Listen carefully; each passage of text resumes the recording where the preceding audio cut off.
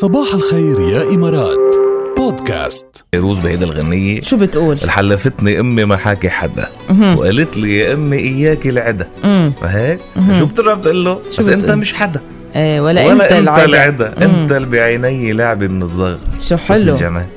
شوف الجمال جمال حلو. كلام ولحن الأخوين رحباني. طبعا متابعين صباح الخير يا إمارات بهيدي الأجواء، وإن شاء الله تكونوا يعني قضيتوا ويكند حلو مثل الويكند يلي قضيته راكيل. ايه أنا يا لطيف ويكندي شو كان حلو عن جد. طيب نصب القهوة ومن لاتليت يلا. فنجان قهوة. عارفيها صبحية القهوة واللقلقة واللاتلتة؟ طبعا أجمل شيء هيدي. أجمل شيء بالنسبة لكم أنا مبطيئة صراحة. هي حلوة هيك الخبريات على الصبح، نخبر المستمعين كيف كان الويكند تبعنا، وكمان إذا هني كان في شيء لافت بالويكند تبعهم في خبرونا يبعتوا لنا على 7008. طيب صبرت لك فنجانك، هيدا فنجاني هلا. ايه يعني فنجان قهوة.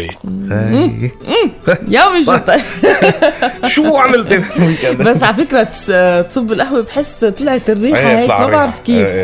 طيب أنا الويكند تبعي الجمعة طبعا الأحد بده يكون راحة 100%، بس الجمعة والسبت بنقدر نعمل إشياء ونطول بالسهرة مثل ما بيقولوا. صحيح. فالجمعة كنا هيك عم نبرم ونفتل بالإمارات، قد ما طقسها حلو، قد ما الشتاء روعة هون، بتحب تطلع هيك لبرا شوية أجمل شتاء بالعالم، عادي غير شكل كذا. ما بدنا نعمل دايت، بس إنه طلعنا على مطعم هيك مرتب، قعدنا قعدة خفيفة نظيفة، أوكي، نشرب شي سخن هيك وبلش الطقس يسقع. بس سقعت منيح. إيه كتير. أنا نزلت صورة فيه مبالغة طبعا يعني، والطقس كتير حلو، بس نزلت صورة مش معود على هالبردات بالإمارات. نزلت صورة إنه من دبي هنا سيبيريا. إيه عن جد. لا بدل جاكيت يعني ما إيه بدل يعني هي طبعا وطبعا يعني الطقس إذا بدك تقرنيه بشتاء غير دول بيطلع دافي كتير يعني. صح.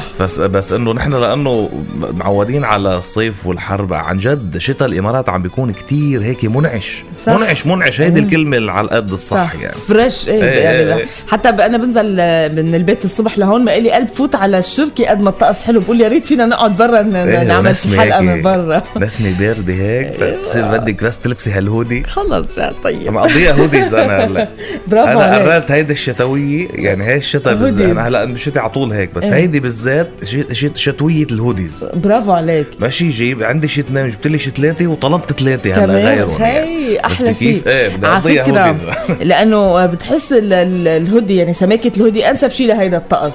ايه فبرافو عليك. يعني شوفي لشتاء الامارات لدرجه الحراره بالامارات، انا بالنسبه لي الهودي بتدفيني على القد. لا بتشوبني ولا بتسقع ولا يعني عرفتي كيف هيك بتعطي درجه الحراره غير انها لذيذه حلوه يعني بتطلع اكزاكتلي. وانت بتلبق لك الهودي. الله يخليكي تسلمي. غير هيك شو عملنا بهالبيت؟ شويه ميوزك، بنلعب سمور، بنشتغل مع سمور كل نهار، كمان قراءه شوي من هون. هيك يعني حلوين حلو والله محسوبك. شوفي قضينا يعني الجمعة هيك ارتحنا، ما عملنا شيء. السبت هيك شفنا الأصحاب شوي، بس امبارح عملت لنا ضجة على السوشيال ميديا.